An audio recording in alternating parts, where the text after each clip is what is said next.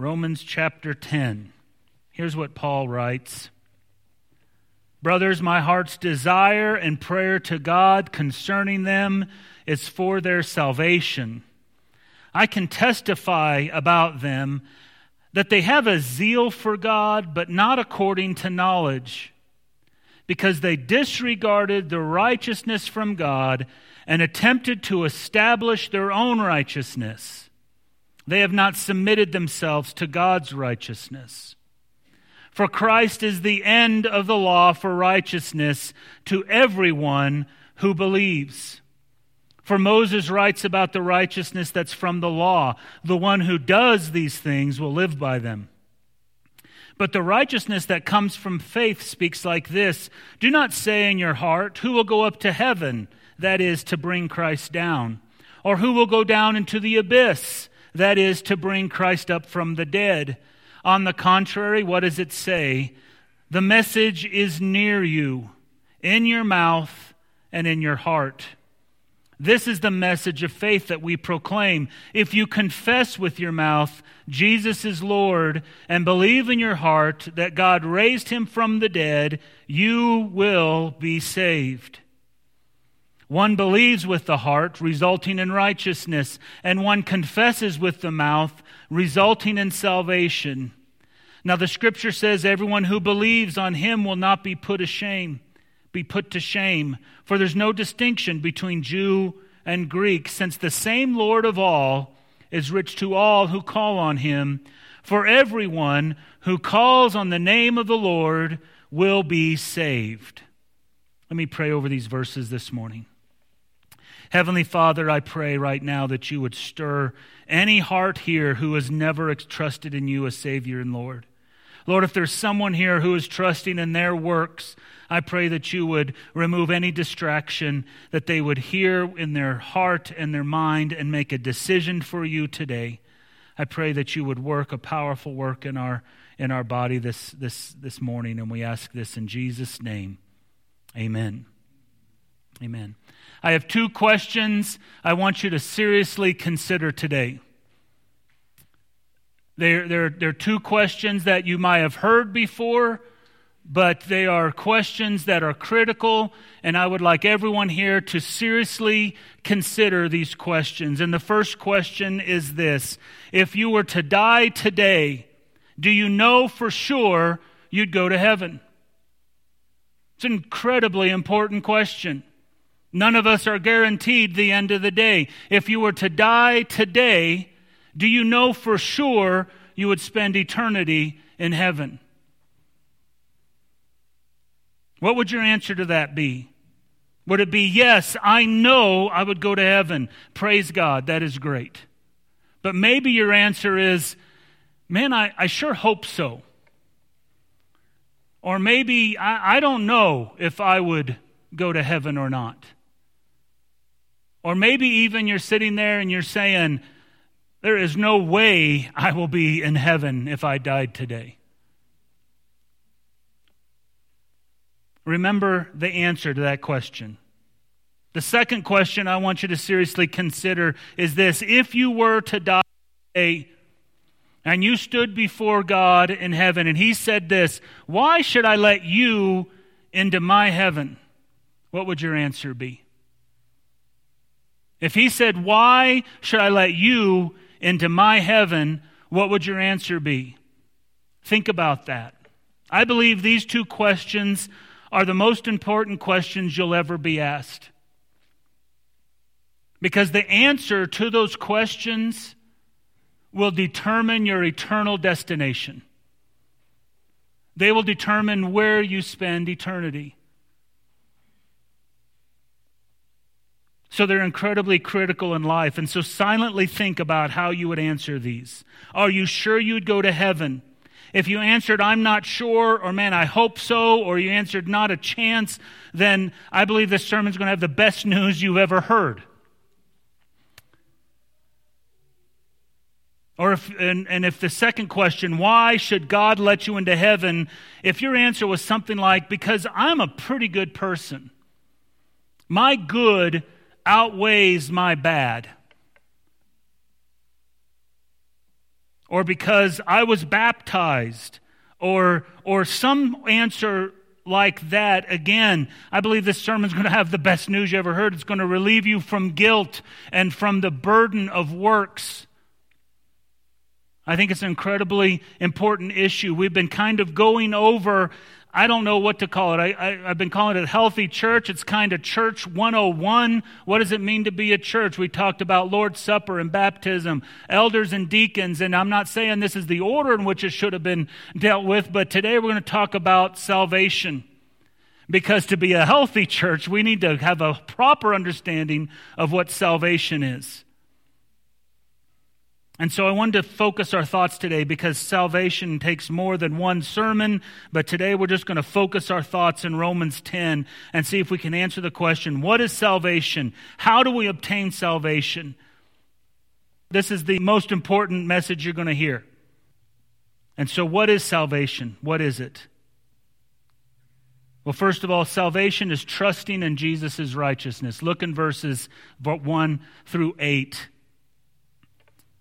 See, the danger many people have and the danger that they face when they think about where they spend eternity is that they depend on their good works, their religious works, in some form, the things they do, that's what they're trusting in.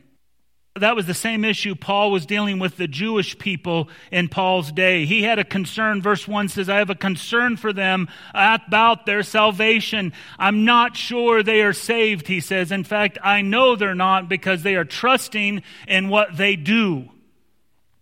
And they'll never get anyone to heaven.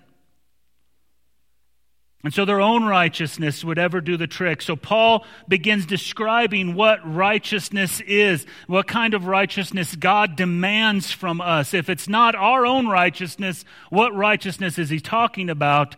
And so when we're trusting in Jesus' righteousness, that righteousness, first of all, is not simply zeal for God. It's not just a zeal for God. Verse 2, I can testify about them. They have a zeal for God, but not according to knowledge. The Jewish people had a zeal for God. They had a desire to know God and to do things for God. The idea of zeal could be described as an eager, intense interest in God. And zeal's not necessarily a bad thing. Believers should have zeal. And later on in Romans 12:11, he says, don't lack diligence, be fervent in spirit, serve the Lord. And the New American Standard says, don't be lacking in zeal. But it's a zeal that comes from the Holy Spirit. It is not their own zeal. It's a zeal from the Holy Spirit, but that's what believers should have. If someone's trusting in zeal, just an intense interest in God, I want to know all about God, or I like the things of God, that kind of zeal is not enough for salvation.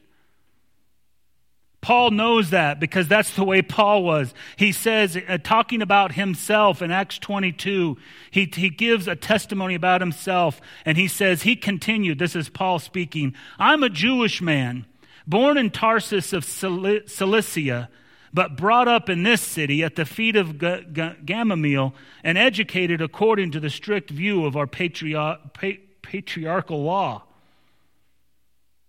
He was very strict in his following the law. He did lots of good things according to the law. He says, being zealous for God just as you are today. I persecuted this way to the death, binding and putting both men and women in jail, as both the high priest and the whole council of elders can testify about me. After I received letters from them to the brothers, I traveled to Damascus to bring those who were imprisoned there to be punished in Jerusalem. Paul was zealous for the traditions of Jewish law. He was so zealous that he would kill Christians because it was threatening the Jewish traditions. And he would go and he would bind up men and women and he would put them in prison because they were Christians. He was very zealous and was very much about the Jewish law. He was very diligent in that. In fact, in Galatians 1:14, he says, I advanced in Judaism beyond many contemporaries among my people because I was extremely zealous for the traditions of my ancestors. Zealousness helped him advance in religion, but it did nothing for his relationship with Jesus Christ. Zealousness is not salvation. So are you trusting in your zealousness about religious traditions to get to heaven? That's something we need to consider. Is it our zealousness? The righteousness God demands is not simply zealousness. It's also not personal righteousness. Verse 3 and 4, because they disregarded the righteousness from God and attempted to establish their own righteousness. They have not submitted themselves to God's righteousness, for Christ is the end of the law for righteousness to everyone who believes. Paul is speaking about his lost countrymen, and they said they've disregarded the righteousness that God has provided through the person of Jesus Christ and worked to establish their own righteousness. They wanted to look at their own good things. This is the most common and deadly mistake we make when we're talking about our eternal destination. Why should I let you into my heaven? We might say, because I'm a good person. I've been baptized. There's all kinds of things that I've done. I've served my church. People think God's something as a cosmic Santa Claus, where he's got a list of good little boys and girls and a list of bad little boys and girls, and they're hoping by they do enough good stuff, it'll get on the good list. And at the end times, that all their good has added up to just enough to get into heaven. Is that how you perceive salvation? You are trusting in your own works. Listen to what Scripture says in Philippians 3, 8, and 9. More than that, he says, I consider everything to be a loss in view of the surpassing value of knowing Christ Jesus my Lord. It's not all these good things that I do. That's all loss. That's all filth, he'll say in a minute. Because of him, I've suffered the loss of all things and consider them filth, so I may gain Christ and be found in him. Listen, not having a righteousness of my own from the law, but one that is through faith in Christ, a righteousness from God based on faith. Gaining Christ and knowing Christ isn't the righteousness of doing stuff, doing good toward the law. It is based in faith in Jesus Christ. Romans 3, 21 and 22 says, now, apart from the law, God's righteousness has been revealed. And when he talks about the law, he's just talking about all the good works. There is a righteousness that's apart from those good works. He said it's attested by the law and prophets. That is God's righteousness through faith in Jesus Christ to all who believe, since there's no distinction. God's righteousness that he demands is found apart from our good works, and it's found in faith in Jesus Christ. So back in Romans 10, it says we need to submit our righteousness to God's righteousness and surrender our good works, letting them go in order to obtain forgiveness. Now, I'm talking about salvation. To get salvation, it is not based in what we do.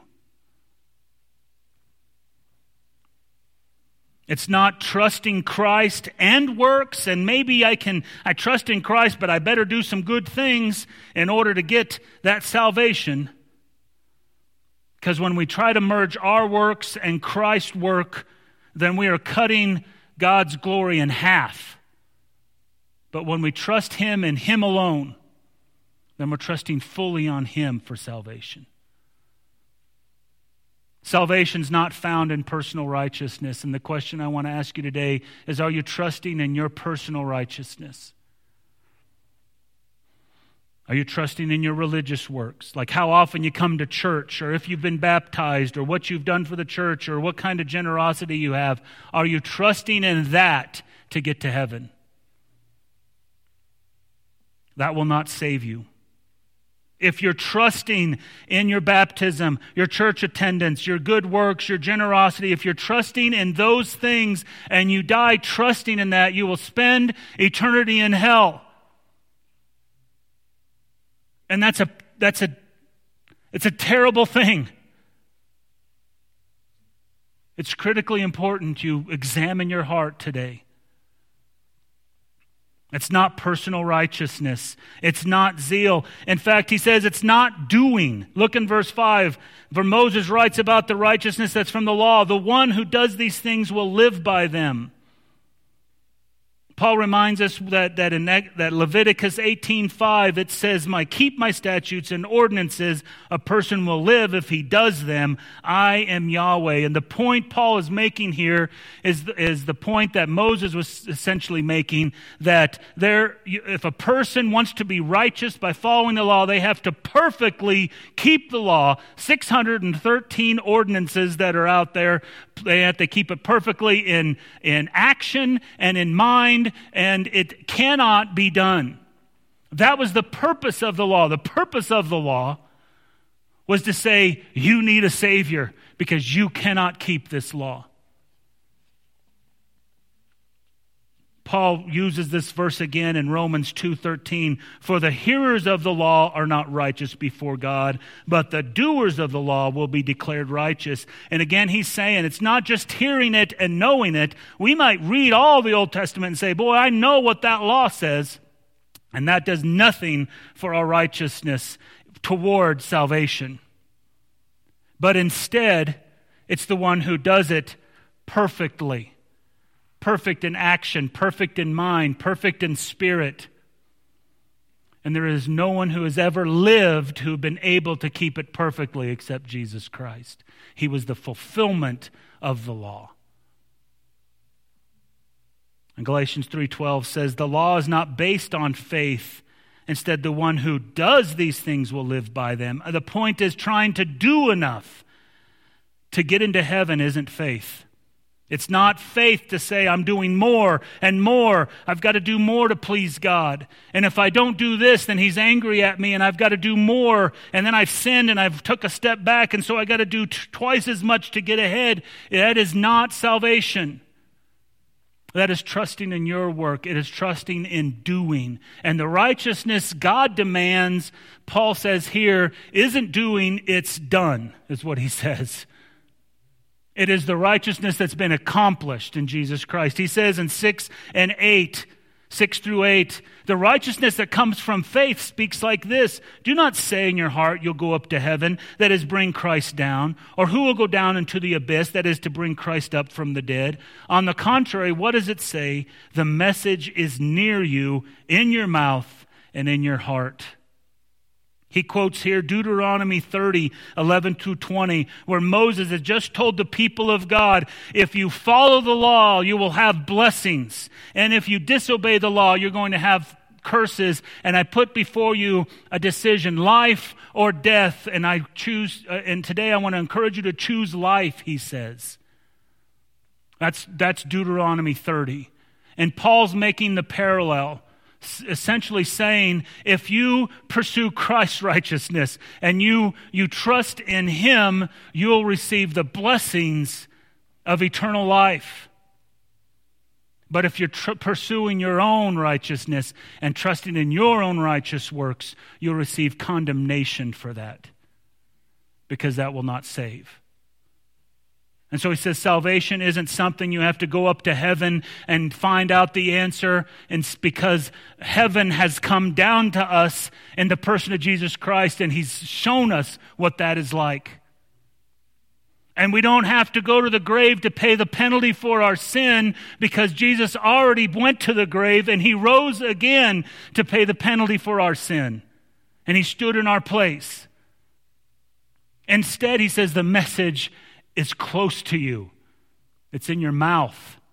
It's in your heart. He's going to say it's in your mouth because all you have to do is confess that Jesus is Lord. And you believe in your heart God raised him from the dead, and you'll be saved. It's close. He's saying it is available to any person who's ever lived. It's available to them. It's not difficult.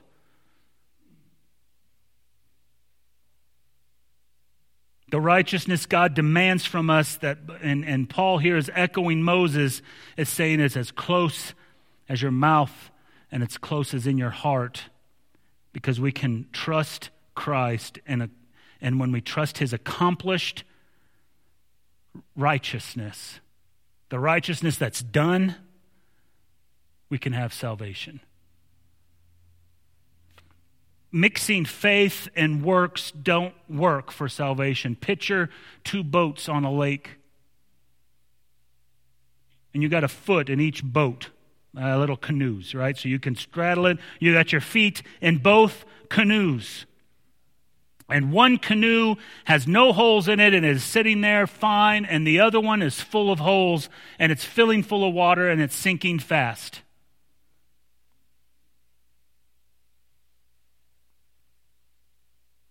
What's going to happen? If you stay straddling in both, you're going to end up in the lake. The only safe place is to put both feet in the boat with no holes. The boat with no holes is Jesus' perfect righteousness. And the boat with holes in it is our life. It's our sinfulness that is causing the leaks. And if we try to straddle both boats, we're going to end up in the same place as if we had 2 feet in the boat with no holes. With all the holes. The only safe place is to fully stand on Jesus' righteousness alone. Maybe there's a better illustration or a different illustration. Maybe the boats don't connect with you. Let's say you're standing on one cliff, and across 100 feet is the other cliff you need to get across. It's 5,000 feet down, and there's sharp rocks at the bottom. You need to get across. And you've got a rope that's an inch thick. It can hold 2,000 pounds of weight. And so if you could get it across, you could cross that chasm. The problem is you only have 50 feet of rope. But I come to you and I say, don't worry about it. I've got 50 feet of thread. Right? I'll tie my thread to your rope. We'll tie it on both sides. And then we can get across just fine. You think that'll work? No. You'll say, no, thank you. And I'll say, what's the matter? Don't you trust the rope? And you'll say, I trust the rope. I don't trust the thread. The rope is Jesus' perfect righteousness. The threads are my own works. Now, what if you had 90 feet of rope and 10 feet of thread? Would that work? Would you trust the rope then? That won't work. You can't get across. What if you had 99 feet of rope and just 1 foot of thread? Would that work? That won't work. Even if you had 1 inch of thread at the very end of that, you couldn't trust that rope going across. That's the picture of us trusting in our works and Christ. It's not 50-50. It's not, I trust in Christ, and then I've got to do some stuff to make sure I keep that salvation, or there's some things I've got to do. That's not trusting wholly in Christ.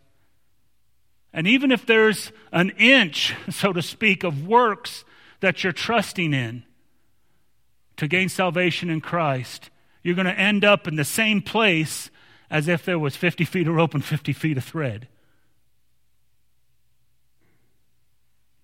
Just a little bit of anything else other than Christ means you're not trusting wholly in Christ. And salvation is trusting in Christ's righteousness. So the question is, are you trusting in Christ's righteousness today? You need to surrender your righteous works and say, this will never save me. I need Christ. We need to trust Christ alone. That's what salvation is. It's first not trusting in your own works to obtain salvation. And second, and I think just as important, is placing Jesus on the throne of your life. Look in verses 9 through 12.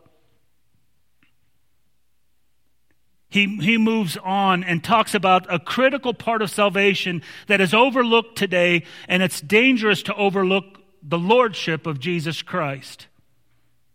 There's many people who have said it. I might even said it not thinking about what I was saying, that someone says, I have Jesus Christ as my Savior, or someone, we might be talking about someone else, they have Jesus Christ as their Savior, they just don't have Him as Lord. And the Scripture makes absolutely no distinction of that. It makes no distinction like that. It doesn't say you can have Jesus as Savior, but not as your Lord. It says you have Jesus as your Savior, and He'll be your Lord. Both. And we need to examine our hearts about that. The word Lord is used 715 times in the New Testament. In Paul's writing, it shows up 275 times. In Romans alone, it shows up 43 times. It has the word that means someone who has control and authority over another. It was used of an owner of a slave or property. And saying Jesus is Lord is a powerfully rich phrase that says Jesus is in control of every aspect of my life. What He says goes. He is the Lord. He is the King of my life. He's sitting on the throne of my life, and He directs every aspect of my life. Anyone can say Jesus is Lord. But what Paul is here is a confession saying Jesus is Lord in verse 9. See, a person is saved when they place Jesus on the throne of their life, and that's because Jesus is Lord. He is Lord. Look what it says in verse 9 and 10. If you confess with your mouth Jesus is Lord, and believe in your heart God raised Him from the dead, you will be saved. One believes with the heart, resulting in righteousness. One confesses with the mouth, resulting in salvation. Confess here means to agree, to proclaim. And when it was used in a legal arena, it was talking about someone publicly proclaiming the details of the relationship, so that was settled. There was no doubt that that person was in some sort of relationship with the other person. It's not simply saying Jesus is Lord. It is a public proclamation that Jesus Christ is Lord of my life. He runs my life. And if He says do this, then I do it. And if He says don't do that, I don't do that. And I follow what He has to say. He is King. He is Lord.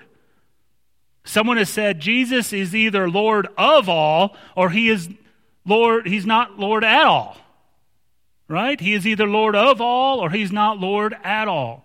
You can't have Him Lord of part of your life. That's not what the word means. That's not what what Paul is talking about here. 1 Corinthians 12:3 says this, therefore I'm informing you that no one speaking by the Spirit of God says Jesus is cursed, and no one can say Jesus is Lord except by the Holy Spirit. I mean, anyone can say it, but when you say it and mean it, it's because the Holy Spirit has worked in your life that you've been saved. And that means placing Jesus as Lord of your life. So is Jesus directing your life? Is He first place in every aspect of your life? Is He first place in your marriage? Is He first place in your parenting? Does He direct your free time, your recreation time? Is He the one leading you on how you spend your money and who you spend your time with and how you dress and how you talk and all those things? Is He directing those things in your life? Jesus as Lord means He is Lord. And everyone who has ever lived and everyone who ever will live will proclaim Jesus as Lord at some point in time. Look what it says in Philippians 2:9. For this reason God has exalted Him, Jesus, and gave Him the name that is above every name. So at the name of Jesus, every knee will bow, of those who are in heaven and on earth and under the earth, and every tongue should confess that Jesus Christ is Lord, to the glory of the Father. Every single person's going to bow. Everyone is going to bow to Jesus. And you can do it willingly while you're on earth and say, I surrender to you and I'm going to make you Lord of my life. And then when you die, trusting in Him, you will spend eternity with Him. And you confess Him Lord, make Him Lord of your life, you will have salvation. And those who will not bow their knee to Jesus will not make Him Lord of their life, and they die in that situation, that condition, rejecting Jesus, they will still bow to Him.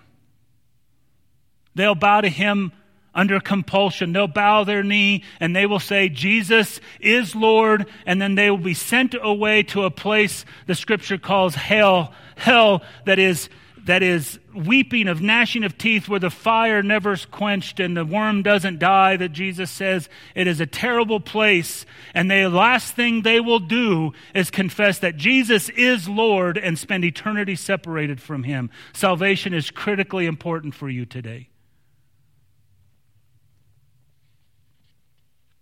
Every person will bow their knee, and I'm telling you, you want to do that now. Surrender to Him, because He is Lord. Whether you recognize that or not, He is the Lord of creation. And He's Lord of creation because He is Yahweh. He is the Lord. The word Lord in the Old Testament, capital L, capital O, capital R, capital D, that is the divine name. The King James translates it Jehovah. It's probably more accurately translated Yahweh. And what Paul is saying when he quotes in verse 13, for everyone who calls on the name of the Lord will be saved, he's quoting Joel 2:32, which says the exact same thing. But the Lord that's used in Joel 2 is the divine name. Anyone who will call upon Yahweh will be saved. Paul uses that as an identification of Jesus, and says that Jesus is in fact Yahweh. He is the covenant God of Israel. He is the creator and sustainer of life. He is the Redeemer God. He is the one throughout the whole Old Testament who protects His people, provides for His people, redeems His people. And Jesus Christ is the incarnation, the physical manifestation of Yahweh God. He is Lord because He is the King of creation. He is Yahweh in the flesh.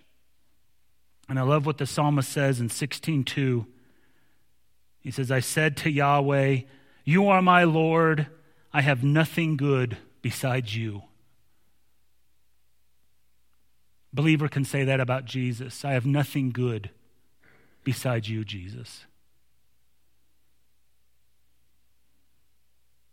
Having Jesus in your life as Lord means He is the one authority to direct you. Vance Hafner said, a wife who is 85% faithful to her husband is not faithful at all. He goes on to say, there's no such thing as part-time loyalty to Jesus Christ. Jesus Christ is either Lord of your life or He is not. And we have to examine where we're at in that.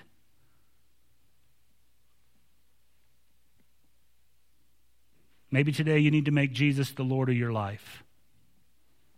You like the saving part of the relationship. You don't want to go to hell, and so you ask Jesus into your life so that you could save you, but you don't like the idea of anyone controlling what you do and where you go and how you live.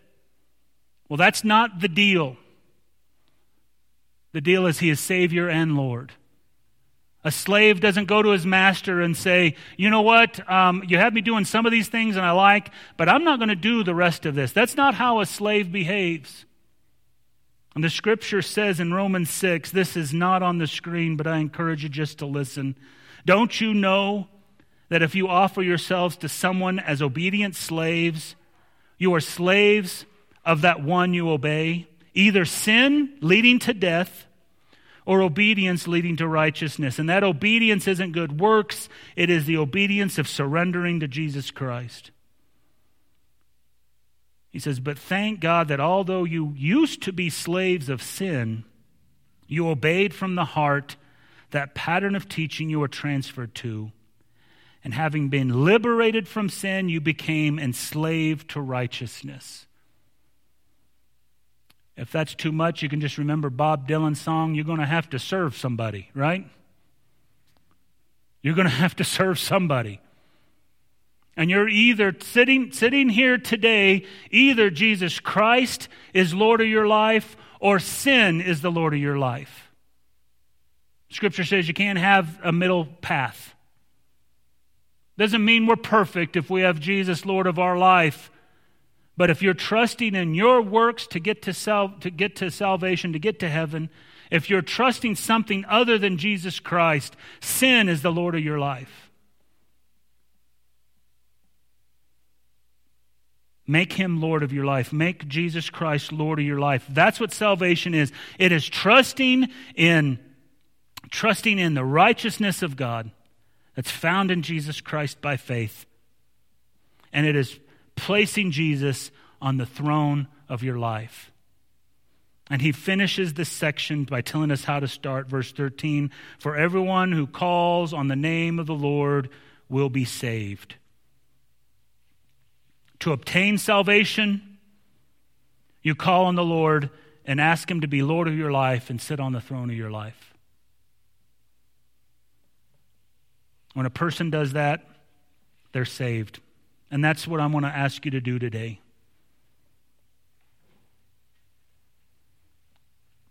If you're sitting here and you've never made a decision for Jesus Christ, you've been in church your whole life, that's not what I'm asking. I was baptized as a kid, that's not what I'm asking. I'm a pretty good person, that's not what I'm asking. Are you trusting in Jesus Christ's accomplished righteousness? And have you placed him on the throne of your life? That's what I'm asking. If you were to stand before God and he would say, why should I let you into my heaven? What would you say? And if your answer is based in your righteousness, the Scripture says you're on your way to hell. If your answer is based on the righteousness of Christ that is obtained by faith, then you are saved. Praise God. If your answer is, I was baptized a long time ago, you're trusting in your own works. If you answer, I'm pretty good, I'm hoping my good outweighs my bad, that is not salvation. Maybe you're sitting here today, you think you have Jesus as your Savior, but he is not the Lord of your life. It doesn't work that way. You need to surrender control of your life over to him today. I'm going to have you bow your heads and think about this. If you need Christ today, I'm going to say a prayer. And the prayer will be something like this. Lord Jesus, I need you. I've been working hard to gain righteousness so that I can have eternal life. And I confess today that my righteousness is not what you demand. I need your righteousness. I surrender my thoughts and my actions and my life to you, and I give my life to you so you can be my Lord. Thank you for loving me. Thank you for saving me. Make me the person you want me to be. I'm going to pray a prayer just like that. And I tell you what that prayer is so that you can say, that's something that resonates in my heart. And if that's a prayer that expresses the desire of your heart, and you pray that prayer earnestly. It's not the prayer, the words are not magic, it's the expression of the heart. But if you pray a prayer like that, Scripture says Jesus will come into your life, he'll take control of the throne of your life, and he will save you. So if you've never prayed a prayer like that, you can pray this prayer after me silently, and Jesus will save you. Lord Jesus, I need you. I've been working hard to gain my righteousness so I can have eternal life. I confess today that my righteousness falls short of what you demand. I need your righteousness. I surrender my thoughts, my actions, my life to you. I give my life to you so you can be my Lord. Thank you for loving me. Thank you for saving me. Make me the person you want me to be. In Jesus' name, amen.